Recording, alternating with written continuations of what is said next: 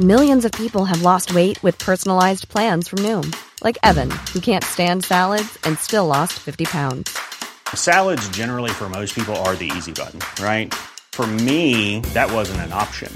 I never really was a salad guy. That's just not who I am. But Noom worked for me. Get your personalized plan today at Noom.com. Real Noom user compensated to provide their story. In 4 weeks, the typical Noom user can expect to lose 1 to 2 pounds per week. Individual results may vary. Guten Tag, Kevin Bader här. Innan ni får lyssna på veckans första avsnitt av Stamplats vill jag bara meddela er att när vi spelar in detta så kom precis det här coronalarmet i det tyska landslagslägret, så jag tänker ge en liten update i detta nu hur det står. Det är så att Niklas Süle har testats positivt för covid. Han är i en karantän. Dessutom sitter 4 andra tyska landslagsspelare i karantän på grund av att de umgicks med honom. Nämligen Joshua Kimmich, Gnabry, Musiala och Adeyemi. In kallas Jonathan Tah, Arnold, Kevin Folland och Baku som ersättare då för Flicks landslag. Så att ni vet om det när ni lyssnar på detta avsnitt nu. Med det sagt, los geht's. Guten Tag. Meine Herren, es gibt 4 Fragen, 4 Antworten. Die Fragen, die stelle ich und die Antworten gebe ich auch. Da lache ich mir doch einen Arsch ab! An Stefan Effenberg kann man nicht zerbrechen. Ja. War das klar und deutlich?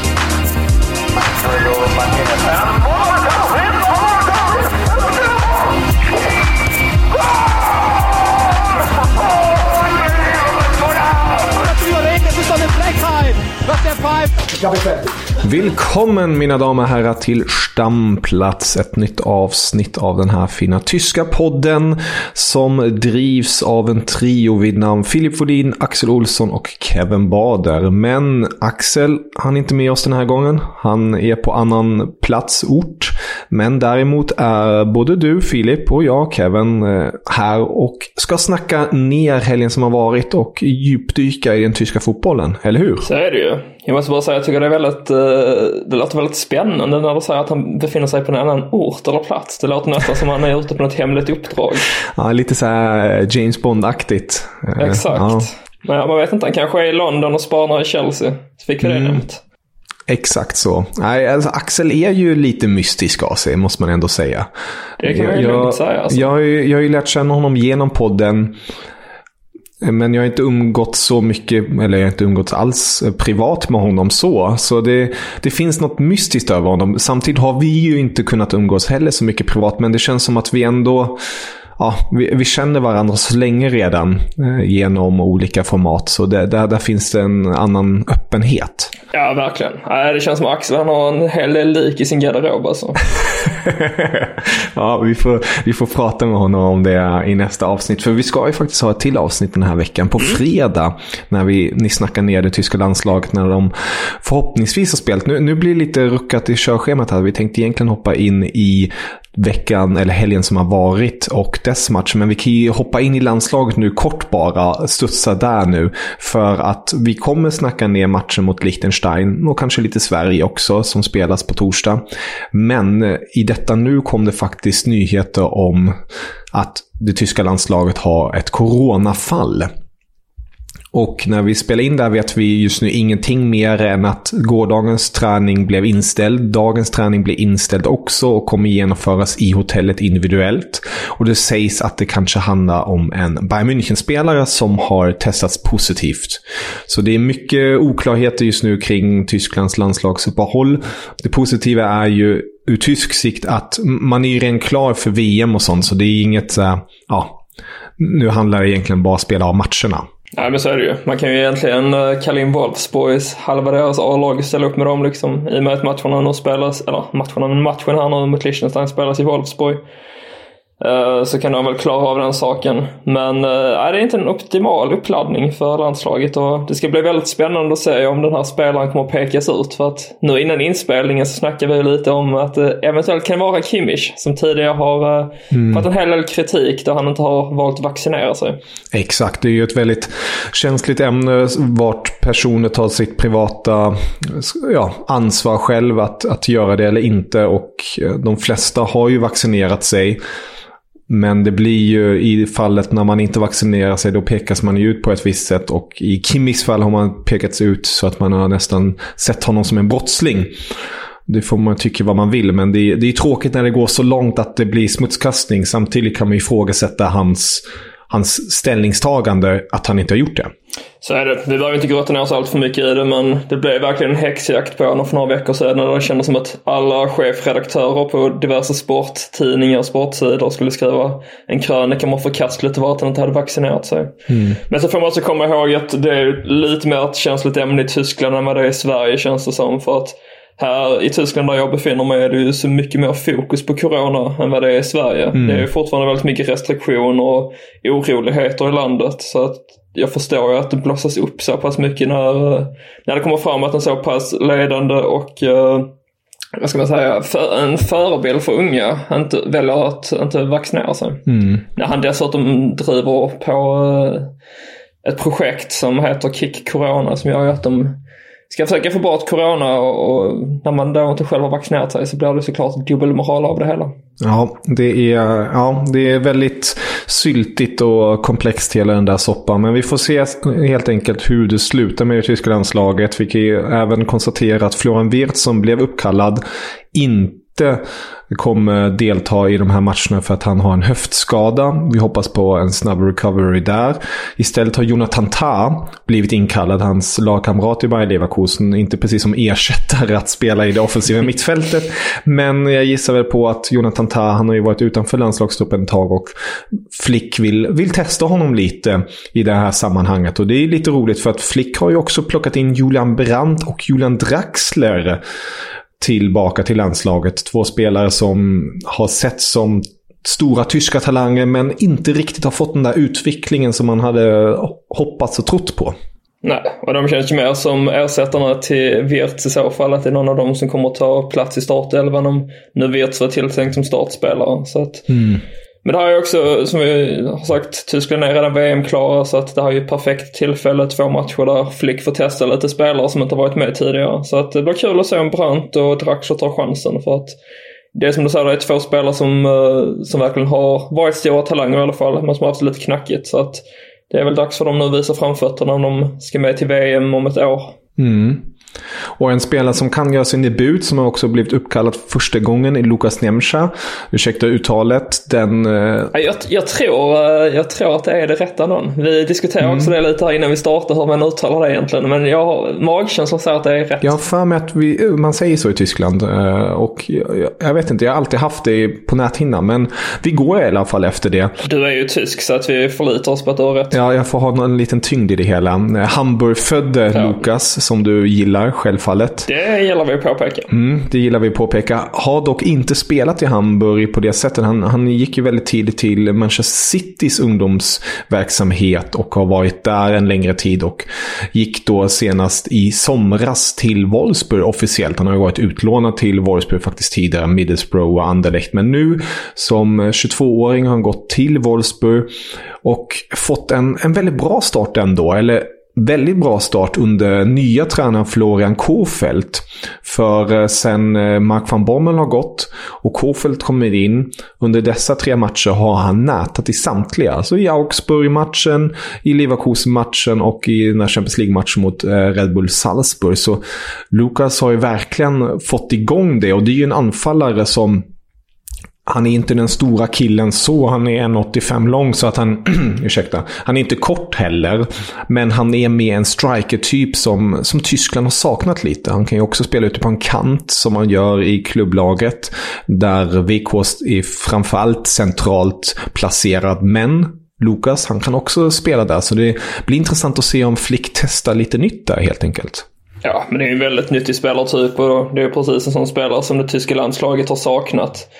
Det är ju ingen hemlighet att sedan Klose Gomes la skorna på hyllan så har det saknats tyngd framåt i banan. Och man har ju testat olika alternativ, och man trodde länge att Timo Werner skulle vara den stora lösningen, men han har ju inte presterat helt som man har tänkt sig. Och sen har ju både Löw och Flick nu testat lite olika alternativ. Waldschmidt var ett tag på tapeten och var med i landslaget och gjorde det helt okej. Men jag tror det kommer fortsätta få se lite olika anfall och få chansen när de gör det bra. Det känns ju definitivt som att det är rätt tillfälle att plocka in Mencha Nu är det jag som ber om ursäkt för uttalet där.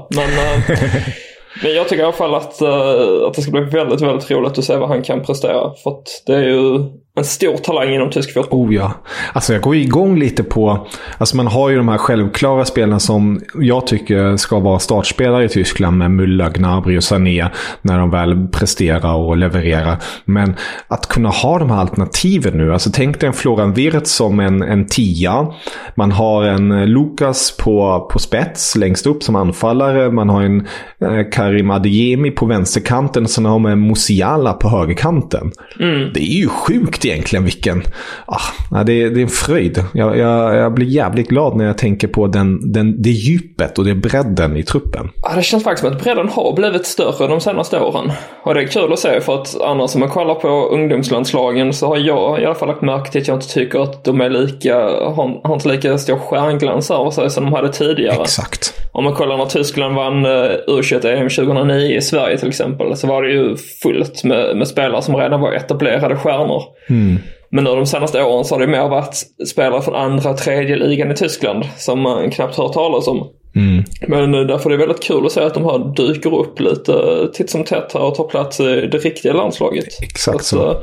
Framtiden är ju ändå ljus för tysk fotboll måste man säga. Jag håller med dig. Och om man bara ska ge lite ljus på U21-landslaget just nu, där är det ju de som sticker ut. Det är Jonathan Burkhardt som diskuterade som att han kanske också skulle plockas ut till A-landslaget nu. Anfallaren som har gjort det jäkligt bra i Mainz senaste tiden, Östin mål. Vi har ju Yusuf Moukoko som dock kommer bli världens flopp enligt dig när man lyssnar på senast. Ja, Ansgar Knauf från Dortmund också. Lovande ytter som har visat på mycket. Kevin Schade från Freiburg som har gjort det riktigt bra under den här Bundesliga-säsongen. Och sen framförallt har han ett fantastiskt namn. Ja, Schade. Fantastiskt. Jag älskar det. Angelo Stilla som har snackats lite om tidigare i Bayern München-ledet. Spelar nu i Hoffenheim, 20-åring. Och sen skulle man väl kanske peka ut de här försvararna som de stora utropstecknen. Luka Netz som gick från Hertha Berlin till Gladbach och spelat rätt så regelbundet på vänsterbackspositionen, lite wingback mer. Och Amel Bella Kotschap från Bochum, det här FM Region supertalangen som man har pratat så mycket om genom flera år tillbaka. Nej, men det är jättemånga spännande namn, det är det verkligen. Men om man kollar då 2009 på de spelarna som fanns då, det var ju i princip samma spelare som sen vann VM i Brasilien 5 år senare. Nu vet jag inte hur Tyskland vann ju. Nej, det gjorde de inte alls det. De vann inte U21-EM 2015, men de vann 2017 va? De vann... Nu ska jag tänka efter. De vann ju i somras vann de. De vann 2017 där precis. Och sen vann de 2021 precis. 2015 var det ju Sverige som man kommer på. Men för jag bara tänkte 2017 då blir det ju nästa år när det är VM i Qatar. Då blir det ju 5 år. Sen precis som det var fallet 2029 till 2014. Men om man kollar på spelarna som var med och vann guld 2015 eller 2017 så är det liksom Maximilian Philipp på topp i Wolfsburg, Mitchell Weiss som är just nu utlånad till Werder Bremen, Max Meyer som var han tagit vägen egentligen, Maximilian Arnold, Yannick Haberer. Sen var det liksom Niklas Stark och Marc-Oliver Kempf i backlinjen. Och sen Julian Pollersbeck mellan stolparna. Så att det är inte det har inte blivit samma effekt där. Att de spelarna som var nyckelspelare under U21-EM 2017 har tagit steget upp till det riktiga landslaget och etablerat sig där också. Ja, det blir egentligen bara Serge Gnabry som har gjort det, tror jag. Ja, det är väl så. Det tror jag. Ja, det är galet egentligen. Max Meyer där, apropå honom. Jäklar vilken märklig utveckling. Vet du vad han spelar nu? Han är i Fenerbahce. Han är ju men jag vet inte hur mycket han spelar då. Han spelar rätt så regelbundet. Han gjorde faktiskt mål nu senast i Europa League den 4 november där. När de vann med 3-0 då spelade han 90 minuter. Men i ligan då har det blivit lite mindre speltid. Men ja, Fenerbahce spelar Max Meyer. 26-åringen nu. Jäklar. Ja, det är faktiskt väldigt kul att gå tillbaka i tiden och kolla hur det har gått för de här spelarna. Men ja, det är lite skillnad jämfört med, om man jämför 2009 med 2017 i alla fall. Men sen kan ju allt hända. Alltså de här spelarna nu, Maximilian Philip till exempel, han spelar på en position där anfaller och kan även spela som släpande anfallare och som ytter. Så att han kan mycket väl bli aktuell för landslaget igen om han bara får fart på karriären nu i Wolfsburg. Och han är inte mer än 27 bast heller, så att tiden finns. Oh ja. Ja, det var det om landslaget tänkte jag. De ska ju möta Liechtenstein på torsdag och sen är det Armenien som väntar. Och ja, vi får helt enkelt se hur det blir med de här matcherna med tanke på coronafallet. Vi hoppas på självfallet att alla är friska och det går bra för samtliga som är involverade i det. Ever catch yourself eating the same flavorless dinner 3 days in a row? Dreaming of something better? Well, HelloFresh is your guilt-free dream come true, baby. It's me, Keke Palmer. Let's wake up those taste buds with hot, juicy pecan-crusted chicken or garlic butter shrimp scampi. Hello Fresh. Stop dreaming of all the delicious possibilities and dig in at HelloFresh.com. Let's get this dinner party started. Hiring for your small business? If you're not looking for professionals on LinkedIn, you're looking in the wrong place. That's like looking for your car keys in a fish tank. LinkedIn helps you hire professionals you can't find anywhere else, even those who aren't actively searching for a new job but might be open to the perfect role. In a given month, over 70% of LinkedIn users don't even visit other leading job sites. So start looking in the right place. With LinkedIn, you can hire professionals like a professional. Post your free job on linkedin.com/achieve today. Ja, då går vi till starten som vi egentligen tänkte starta med, nämligen det som har hänt förra omgången i Bundesliga. Det var en väldigt händelserik Bundesliga-omgång, men det var ju en match som stod i fokus framförallt, som vi också påpekade i förra veckans avsnitt, nämligen det mötet mellan Rasenballsport Leipzig och Borussia Dortmund. Ett toppmöte, ett möte som Leipzig historiskt sett bara vunnit en gång tidigare. De har haft svårt mot Dortmund, de har haft svårt mot stora lag i allmänhet, alltså topplag. Men nu ville det sig. Nu blev det en extremt viktig seger för nyblivne Jesse Marsch, 48-åringen som fyllde år faktiskt i måndags tror jag. Så det är lite tidig födelsedagspresent skulle man kunna säga, när hans Leipzig vann med 2-1 mot Dortmund. Och det var ju en tillställning som har fått en del efterspel, speciellt i Dortmund-lägret. Där är det inte så glada miner. Nej, det är inte det. Det är ju fullt förståeligt när man förlorar den här viktiga matchen samtidigt som då Bayern München vann, vilket utökade deras försprång då till 4 poäng nu istället för 1.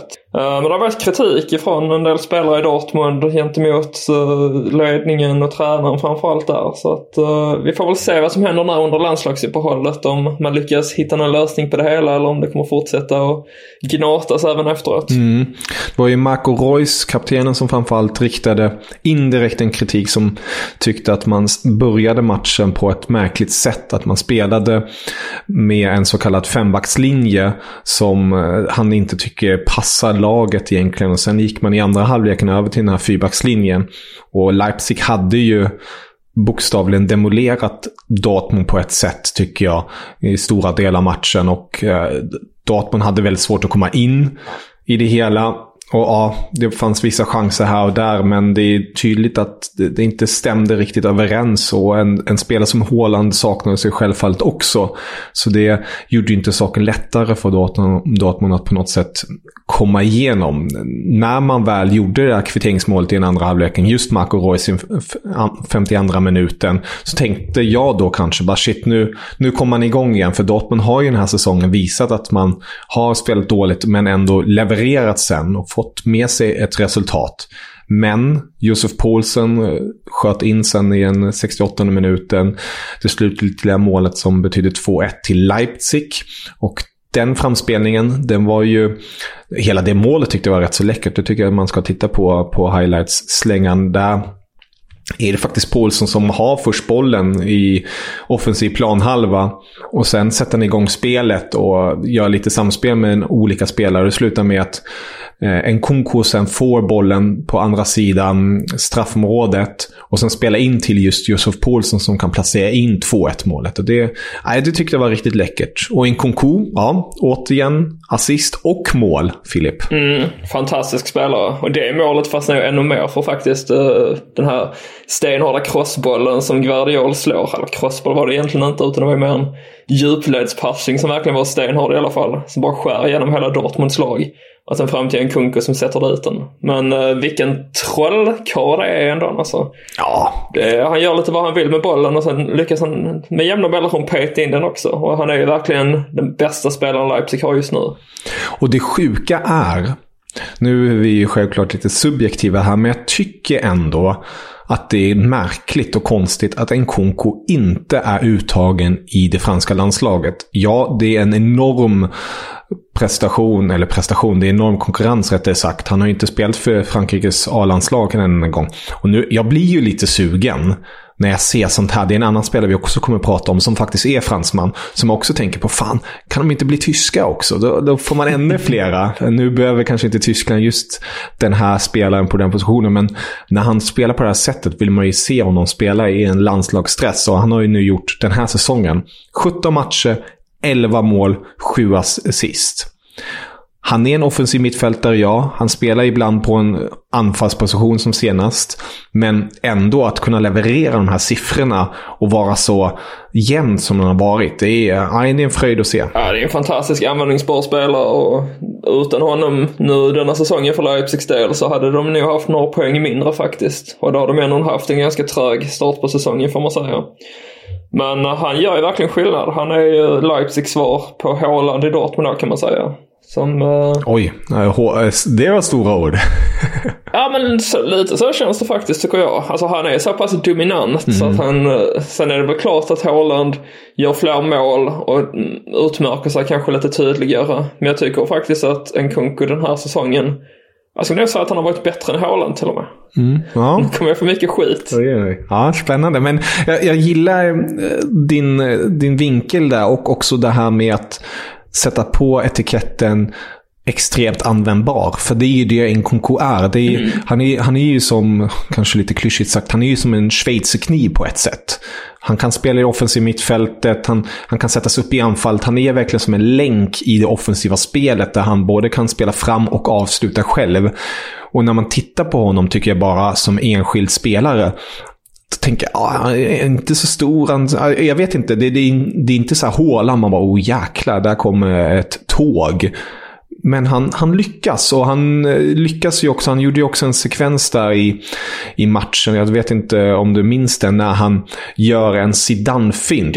Exakt, 2 gånger om i straffområdet och sen skjuter han i stolpen. Alltså, det finns sånt självförtroende där också när han bara sveper fram på planen. Fy fan vad härligt att se. Ja, men det är det jag menar. Då blir han ju dominant också. Det är väldigt få spelare på den här nivån som vågar och kan göra det på det sättet som han gjorde det. Alltså det ser nästan löjeväckande ut när han snurrar upp 2 försvarare och sen prickar stolpen. Det hade verkligen förtjänat att gå in det skottet ju. Men jag vet inte vad man ska säga. Alltså, men om vi återgår till det här att han är användningsbar, så ja, han har ju spelat på samtliga offensiva positioner den här säsongen för Leipzig. Han har spelat på vänsterkanten, han har spelat på högerkanten, han har spelat som offensiv mittfältare, han har spelat som anfallare och senast han mot Dortmund. Och det bevisar bara hur fantastiskt duktig han är. Sen får man komma ihåg att de 5 inledande matcherna på den här säsongen, där gjorde han ju inte varken ett mål eller någon assist. Och då hade Dortmund bara Leipzig hade bara en seger där på sina 5 inledande matcher. Och sen helt plötsligt så gör han mål och assist. Och då har inte Leipzig förlorat en enda match sedan dess. Så att man ska inte dra allt för stora slutsatser kanske, men jag vill ju ändå göra det och säga att, som jag sa tidigare, att han är så otroligt viktig och betydelsefull för Leipzig, och i mina ögon är han verkligen den bästa spelaren de har. En bra spaning där. Och sen ska det också understrykas att han har inte gjort det här bara mot Sandhausen i tyska kuppen. Han har gjort det här mot Manchester City där han stod för ett hattrick. Han har gjort det mot PSG där han både stod för mål och assist, och nu senast mot Dortmund också. Så det är ju en spelare som kan leverera i de stora matcherna. Sen självfallet finns det ju fortfarande en viss brist att han ibland kan försvinna här och där, men den här säsongen har han verkligen steppat upp från det vi har sett tidigare. Och han är ju bara, ska sägas, 23 år gammal. Han fyller 24 faktiskt om knappt 5 dagar. Nej, men precis. Och han kommer ju från PSG där han inte hade fått spela så mycket. Och detta blir väl då hans 3:e säsong blir det väl nu han är inne på med Leipzig. Och han har gjort stora framsteg alltså, och det snackas redan nu om att då Real Madrid framförallt har han kopplat samman med, och det lär ju inte bli mindre rykten efter de här prestationerna heller. Så att om han nu inte väljer att bli kvar i Leipzig så lär de ju ha en rejäl slant att se fram emot när man väljer att sälja honom. Oh ja. I detta nu igen, vi är ju en livepodd på ett sätt känns det som. Det är Niklas Süle som har testats positivt enligt uppgifter, kan vi säga. Ja, nu blir de tyska sportcheferna på tidningarna irriterade. Ja. Hade de kunnat skriva en krönika? Det hade de kunnat. Vi får se, och vi hoppas ju självfallet att Süle inte mår dåligt, att det bara är ett positivt resultat i sig och att det blir så snabbt som möjligt att han får komma tillbaka. Riktigt bittert för honom ju. Nu kommer ju definitivt vara borta i 2 veckor på grund av karantänstiden. Men han som har kommit igång igen under Nagelsmann, och det ryktas ju väldigt mycket om hans framtid med tanke på att hans kontrakt går ut nu till sommaren. Så ja, jättetråkigt att höra, oavsett vem det skulle nu vara som skulle testats positivt, men väldigt tråkigt för Süle här som har kommit igång igen efter ett par månader, om inte år, av jobbigheter. Men det var det bra att Tack kallades in i alla fall. Så har man en ersättare klar. Där, bra att du tog upp den. Då måste du ju i princip... Ja, det är kanske också folk innan. Det borde man nästan tagit slutsatsen. För man tänkte när Tack kom in, tänkte jag, okej, han vill testa honom. Han är inte Wirtz ersättare, men han blir ju en Süle-ersättare. Det blir han. Ja, snyggt detektiv Volin. Många tack får jag säga då på danska istället. Många tack. Ja, snyggt. Men för att återgå till Bundesliga och det som har varit där. Vi kan ju avsluta kapitlet med Leipzig och Dortmund att säga att det är som vanligt lite oklarhet i Dortmund, deras försvarsspel där. Marco Rose har fått en del kritik med. Jag hoppas ju att man inte gör dumdristiga saker nu. Nu tror jag inte Rose kommer få kicken eller så, men... Jag litar väldigt mycket på Rose. Nu är jag inte ett BFB-fan så, men jag är ett fan av tysk fotboll och tyska tränare, och jag tycker att Rose visar på en enorm kvalitet. Och jag tycker att Dortmund borde fortsätta förlita sig på det, och sen självfallet ska han få kritik för vissa saker, men jag hoppas att de hittar ett samspel där igen, för Dortmund måste komma igång nu. Ja, men den klubben har saknat inte så många års tid nu. Det är kontinuitet. Det är, som jag sagt tidigare, det är alltid en pusselbit som saknas. Är det då inte tränaren det är fel på, så är det någon lagdel som inte fungerar eller en viss position. Man har ju sålt sina bästa spelare här i flera år, och då blir det att man får börja om från början. Allt detta har vi snackat om tidigare ju, men det bevisar sig återigen nu att det är någonting som fattas fortfarande. Ja, det är inte ens till att sticka ut haken om man säger att Bayern München redan nu har säkrat titeln. För nu är det 4 poäng ner till Dortmund som är 2, 6 poäng ner till Freiburg som är oväntat i 3. Och sen har vi liksom Wolfsburg där på 19 poäng, 9 poäng bakom Bayern. Så att nu känns det som att det bara är Dortmund i så fall som har chansen att jaga i kapp. Även om man givetvis hoppas att Freiburg ska hänga med i toppen där, så kan man ju inte räkna med dem som en seriös titelkandidat. Så att det står mellan Bayern och Dortmund, och det slaget tror jag redan att Bayern har vunnit. Ja, de ska mötas 4 december, men precis som du är inne på, det slaget, ja, det är som Rummenigge sa, man kan redan damma av tyska pokalen, tänkte jag säga, Die Schale, alltså tyska ligapokalen. Mästarskölden, tack så mycket. Så det är som det är helt enkelt. Men vi har sagt det många gånger tidigare att vi älskar tyska fotbollen som den är, och självfallet finns det brister i den när det kommer till konkurrensen längst upp, men för det gör det inte ligan sämre. Det ska bli jävligt spännande att följa också CL-kampen och även bottenstriden i sig. Så det är mycket kvar att njuta av. Men när du ändå var inne på det, tyckte jag vi kan ju bara ta en kort svep på det som har varit nu i Bundesliga. Freiburg åkte ju på första förlusten i ligasäsongen den här gången när de ställdes mot Bayern München.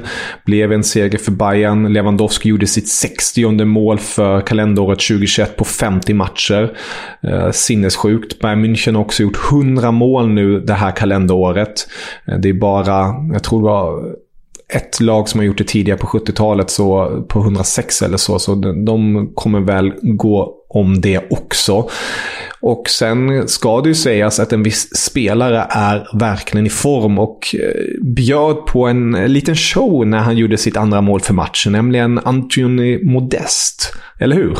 På tal om spelare som har vaknat till liv, eller en kung kan inte vakna till liv, man har verkligen visat framfötterna, men om det är någon som har vaknat till liv så är det ju verkligen Modeste. Herregud alltså.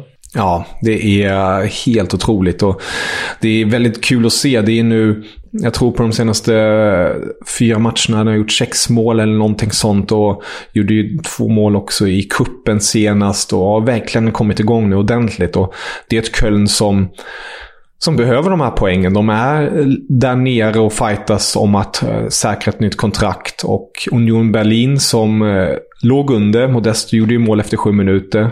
Union Berlin kom igen, gjorde 2 baljer, och sen Antonio Modeste i 86:e minuten med 2-2 målet. Och tog ju basken av Steffen Baumgartner när han gjorde det där målet och dansade lite framför honom. Värt att kika på highlights, slänga där med, tycker jag. Ja, men det är det som är så fint här med Baumgart, för att det känns ju som att det är Modeste, eller det är hans förtjänst att Modeste har vaknat till liv, och att Modeste själv inser det också. Så att han är väldigt kvick med att vara framme hos Baumgart och jubla när han gör mål. Och de har ju verkligen utvecklat lite av en bromance där, får man säga. Och Modeste, han är ju ändå 33 bast, blir 34 nästa år. Så att han börjar bli till åren här. Och man trodde ju att hans bästa tid verkligen hade varit då när han kom tillbaka till Köln, när de spelade i andra divisionen men inte fick till lira där. Och sen så sent som då andra halvan av fjolårssäsongen var han ju utlånad till Saint-Étienne i Frankrike, men fick det inte alls att fungera. Och kom tillbaka till Köln, och det känns ju som att den enda anledningen till att han egentligen är kvar i klubben är för att han har den höga status han har. Men sen då kommer Baumgart in som ny tränare, och vips så har Modeste vaknat till liv och är en av ligans hetaste anfallare.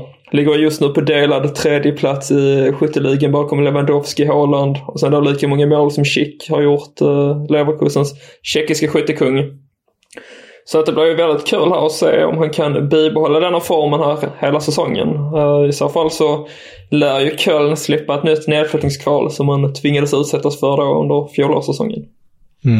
Det blir spännande att följa det där med Modeste och FC Köln. Ett annat lag som var väldigt nöjda efter omgången var Bielefeld, som tog sin första 3-poängare för säsongen. Jocke Nilssons gäng. Jocke byttes ju ut, men det var som tur bara en liten smäll, så att han kommer vara redo för Sveriges landskamper här kommande vecka. Men Bielefeld tog i alla fall en 3-poängare mot ditt kära Stuttgart, som har haft tufft den här säsongen ändå. De ligger just nu faktiskt på en 15:e plats. Endast 1 poäng över kvalplatsen där Augsburg, mitt lag, ligger. Så det går inte lätt. Nej, Stuttgart, den ständiga titelaspiranten, de får nog vänta med att lägga vantarna på mästarskölden till nästa säsong då kanske. Så får man ha lite av ett mellanår i år. Men det är sånt man får räkna med ibland. Ja, ett av de mest spektakulära målen stod faktiskt Bochums Pantovic för. In i 90:e minuten så gick Hoffenheim upp med allt de hade, bokstavligen, även målvakten. Så när hörnan slogs, Bochum vann den, så sköt Pantovic från egen planhalva över 60 meter in i Hoffenheims mål.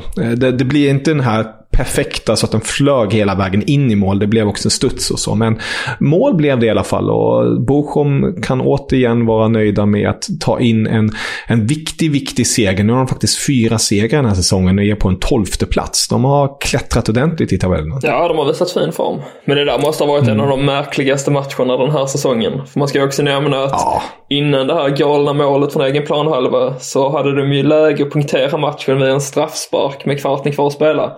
Och vem skickar man då upp till att lägga straffen? Målvakten, Riemann, som då givetvis missar. Nej, det... Men jag vet inte riktigt. Det är väldigt modigt av en nykomling som leder med 1-0 mot Hoffenheim och vågar skicka upp målvakten till att lägga en straff. De försöker en Hans-Jürgen Butt där helt enkelt. Jag skulle precis säga det, att man blir ändå glad över att man försöker göra då Riemann till den nya Butt. Men efter den här missen så lär han väl inte förlägga fler straffar, va? Nej, vi får se om det kommer tillbaka där. Vi nämnde också Wolfsburg, de vann 1-0 mot Augsburg efter Lukas Nemchas mål. Riktigt härligt för Wolfsburg. Och tyvärr tycker jag ur svensk perspektiv också, Greuther Fürth åker på en galen förlust mot Eintracht Frankfurt. Jag tycker de spelade riktigt bra. Leitl, tränaren i Fürth, sa också efter matchen, ibland kan man inte förklara fotbollen.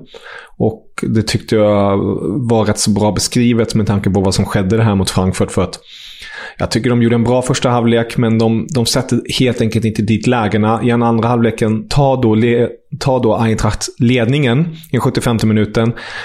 Fürth lyckas kvittera 90 plus. Men sen på något galet sätt lyckas Eintracht få en till chans. Rafael Borre 2-1. Eintracht Frankfurt vinner.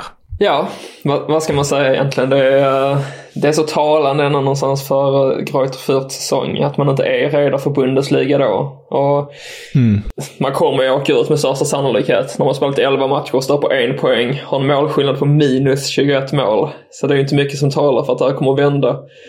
Men sen som jag varit inne på tidigare så är man ju egentligen inte heller redo för Bundesliga. Så att man till steget upp nu förra säsongen var ju en ren och skär bonus egentligen. Och det får man väl njuta nu av att få in lite större intäkter och vara med om det här äventyret. För det är bara deras andra säsong i Bundesliga i klubbens historia. Och sen då nästa år får man väl börja om i Schweiz igen och försöka bygga någonting långsiktigt och mer hållbart där kanske. Så att man kan vara med och utmana i toppen och ta steget upp igen och kanske försöka etablera sig då i det tyska fotbollens tyska fotbollens finrum, säger man. Ja. Ja, det måste vara extra viktigt för Leitl, för jag tycker ju ändå, och det har man ju också hört andra påpeka, att Fürth har ju långa stunder ett riktigt fint spel och de bjuder upp till kamp mot de här andra B-lagen. Men sen kommer de här segmenten under matcherna när de tyvärr totalkollapsar och bara tappar det. Och nej, det är det som sagt, det visar ju på resultattavlan helt enkelt att det har blivit som det har blivit. Men jag tycker det är tråkigt att det är på det här sättet, alltså så här extrema siffror, för det tycker jag egentligen inte de är värda. Men fotbollen är ju inte rättvis. Nej, men så är det ju. Hade man ju varit i andra ligan i år så hade man ju förmodligen toppat serien eller legat jämte St. Pauli i alla fall, som har ju varit fenomenala. Men det är ju en skillnad på att spela i Sverige och Bundesliga. Det har ju verkligen bevisats här också.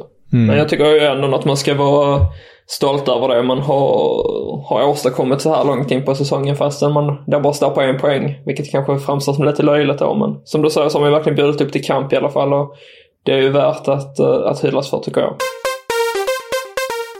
Ja, och i Zweite Bundesliga händer det en hel del, men jag älskar ju struktur, jag älskar kontinuitet, jag älskar en tydlig ram, tysk som är, och Zweite Bundesliga bjuder verkligen på det. Det låter kanske galet just nu, men lyssna på det här. St. Pauli på plats 1, 26 poäng. Regensburg på plats 2, 25 poäng. Paderborn på plats 3, 24 poäng. Darmstadt på plats 4, 23 poäng. Schalke på plats 5, 22 poäng. Nürnberg på plats 6, 21 poäng. Hamburg på plats 7, 20 poäng. Bremen på plats 8, 19 poäng. Heidenheim på plats 9, 18 poäng. Och Karlsruhe på plats 10, 17 poäng. Det har ju någonting ändå. Det låter jättemärkligt och kanske extremt larvigt, men nej, det är som att de har tagit en kölapp helt enkelt och står i en ordning så att Pauli är högst upp för att de har högst siffra. Ja, men det är ju så det eller man gärna, den njuter verkligen när man läser den tabellen, det kan jag hålla med om. Men det är också väldigt talande för, som jag varit inne på tidigare, hur jäkla jämnt det är i det levande helvetet Zweite Bundesliga. Jag kan säga det, Kevin, att jag kommer alltid leva med mig från och med nu. Zweite Bundesliga är ett levande helvete. Ja, det gläder mig. Ja, men det levande helvetet, det bjöd också på, det var ett par resultat som stack ut, men vilka tycker du stack ut extra mycket? Det får man väl ändå säga Darmstadts 4-2 seger över Schalke, som nu har 2 förluster minst i följd här. Så att det har ju gått lite sämre än upp senare tid för Schalke, som annars har varit klara favoriter till att jaga hem Schweiz här.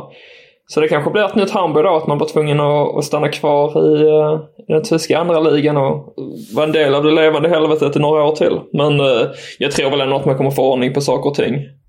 Men det som är värt att nämna från den matchen är att Thomas Eicherwood har ju tagit en startplats nu i Darmstadt efter att ha inlett som reserv och gör det ju riktigt bra. Till plats i omgångens bästa 11. enligt Kicker där för andra gången i följd. Precis, och det är ju fantastiskt bra jobbat, speciellt när man möter ett Schalke med Simon Terodde på topp. Att man ändå som mittback där kommer med i omgångens 11 och att man dessutom slår Schalke på bortaplan. Simon Terodde är ju också i en liten formsvacka. Han har inte nätat sen han kom jämnt där med det där gamla rekordet, eller? Nej, han har väl blivit lite mätt efter det, känns det som. Så att, men det som jag har sagt tidigare, det hänger så himla mycket på om han gör mål eller inte. Och det har ju verkligen det här bevisat nu. Så att, ja, med facit i hand så skulle han ju ha stannat kvar i Hamburg istället. Och det hade varit perfekt den här säsongen om HSV hade haft honom på topp. För att det är det som saknas, någon som sätter dit alla lägen som skapas. Så att det hade nog kunnat bli en succé i så fall. Men annars från Zweite Bundesliga var jag värt att nämna där. Det var kanske att Hansa Rostock återigen slog Jan Regensburg, vilket man även gjorde i kuppen. Så att det både Schalke och i Regensburg har haft det lite tungt där, som man har sett 2 topplag. Sen är det väl också värt att nämna att St. Paulis match mot Sandhausen blev inställd eftersom att Sandhausen hade hela 18 coronafall i sitt lag. Helt otroligt. Ja, dock inte alla spelare ska sägas. Men ändå. Så att det har ju verkligen varit en smitthärda där. Men annars så är det väl bara till att säga att det fortsatt är jämnt. Och det visar resultaten också. Så det är ju 1-1, 2-3, 2-1, 1-1, 1-2, 2-1. Det fortsätter vara så. Så det är inte konstigt att tabellen ser ut som den gör med den här jämna poängskörden för klubbarna. Ja, man får helt enkelt läsa av den här tabellen. Kan man kanske räkna ut om Pauli spelar hur mycket poäng de kommer få. Om de får så mycket, då kommer Regensburg få så här många. För de går ju efter det här nummerordningen nu. Så det är bara att följa trenden helt enkelt. Ja, visst är det så. Nej, men det är en kul liga det där. Sen känns det som att allt kan hända. Speciellt efter vinteruppehållet. Nu är typ 1,5 månad bort bara. Så där tror jag att en hel del kan hinna förändras också. Vi får se helt enkelt hur det slutar där. Men innan vi stänger butiken för idag, vi kommer tillbaka på fredag igen, så hade du en till grej att nämna. Ja, det var en sak jag råkade ramla över häromdagen. Så jag tänkte bara fråga dig om namnet Hani Mukhtar, säger det någonting? Hani Mukhtar. Mukhtar. Just det, var det Hani Mukhtar? Tänka efter. Var någon talang eller så?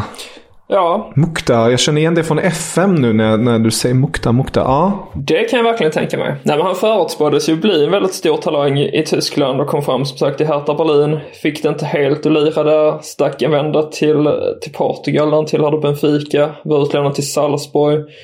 Sen ett tag var det väldigt trendigt att det var dansk eller tyskar som gick till Danmark, framförallt Brøndby. Och han var ju en av dem som gick dit.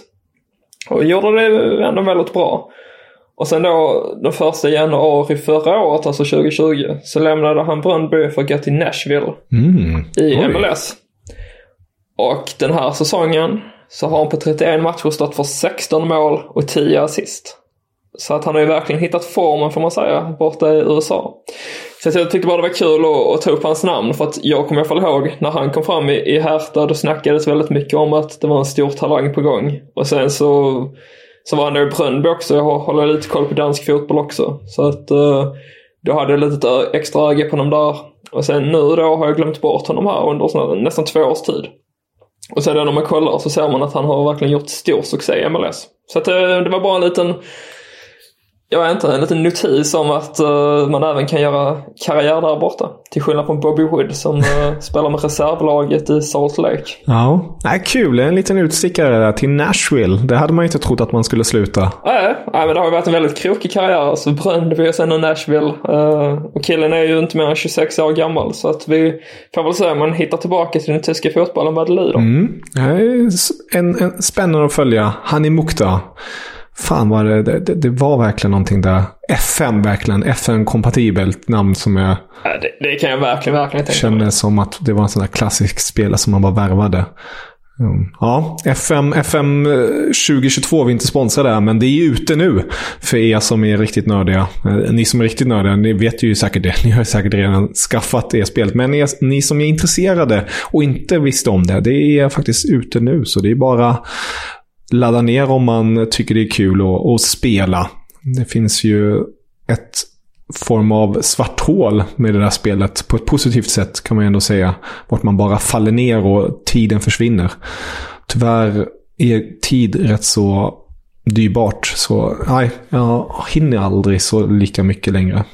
Jag som trodde du skulle spela här, för jag tänkte ju be dig om en tjänst. Ja, men jag kommer ju spela, tro mig. Men det blir alltid samma grej, att man säger jag ska inte spela så mycket, men sen slutar det med att man ändå spelar. Det är sömnen som får ta stryk, helt enkelt. Ja, den är inte så viktig, vet du. Så vad det kan du göra sen när du ligger i graven. Men kan du inte då ta HSV och ta dem tillbaka till Bundesliga och ta dem tillbaka till världstoppen? Det hade betytt så mycket för mig. Det är min sista önskan här i livet. Okej, jag ska se om jag kan lösa den uppgiften. Jag tänkte ta Tyskland till VM-guld, EM-guld, men jag kan ju samtidigt ta Hamburg till toppen.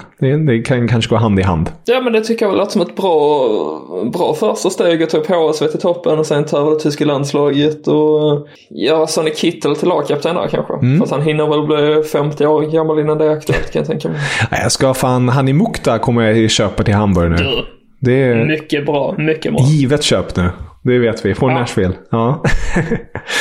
Ja. Men Filip, tusen tack för den här gången. Alltid ett sant nöje att prata med dig. Tack själv. Så hörs vi på fredag. Det gör vi. Så blir det landslagsfotboll. Jawohl. Auf Wiedersehen. Ciao. Guten Tag. Meine Herren, es gibt 4 Fragen, 4 Antworten. Die Fragen, die stelle ich und die Antworten gebe ich auch. Da lache ich mir doch einen Arsch ab! An Stefan Effenberg kann man nichts dafür. Ja. War das klar und deutlich?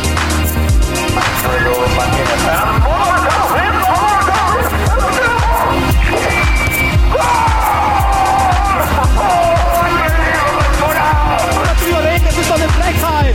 Was der pfeift! Ich glaube, fertig.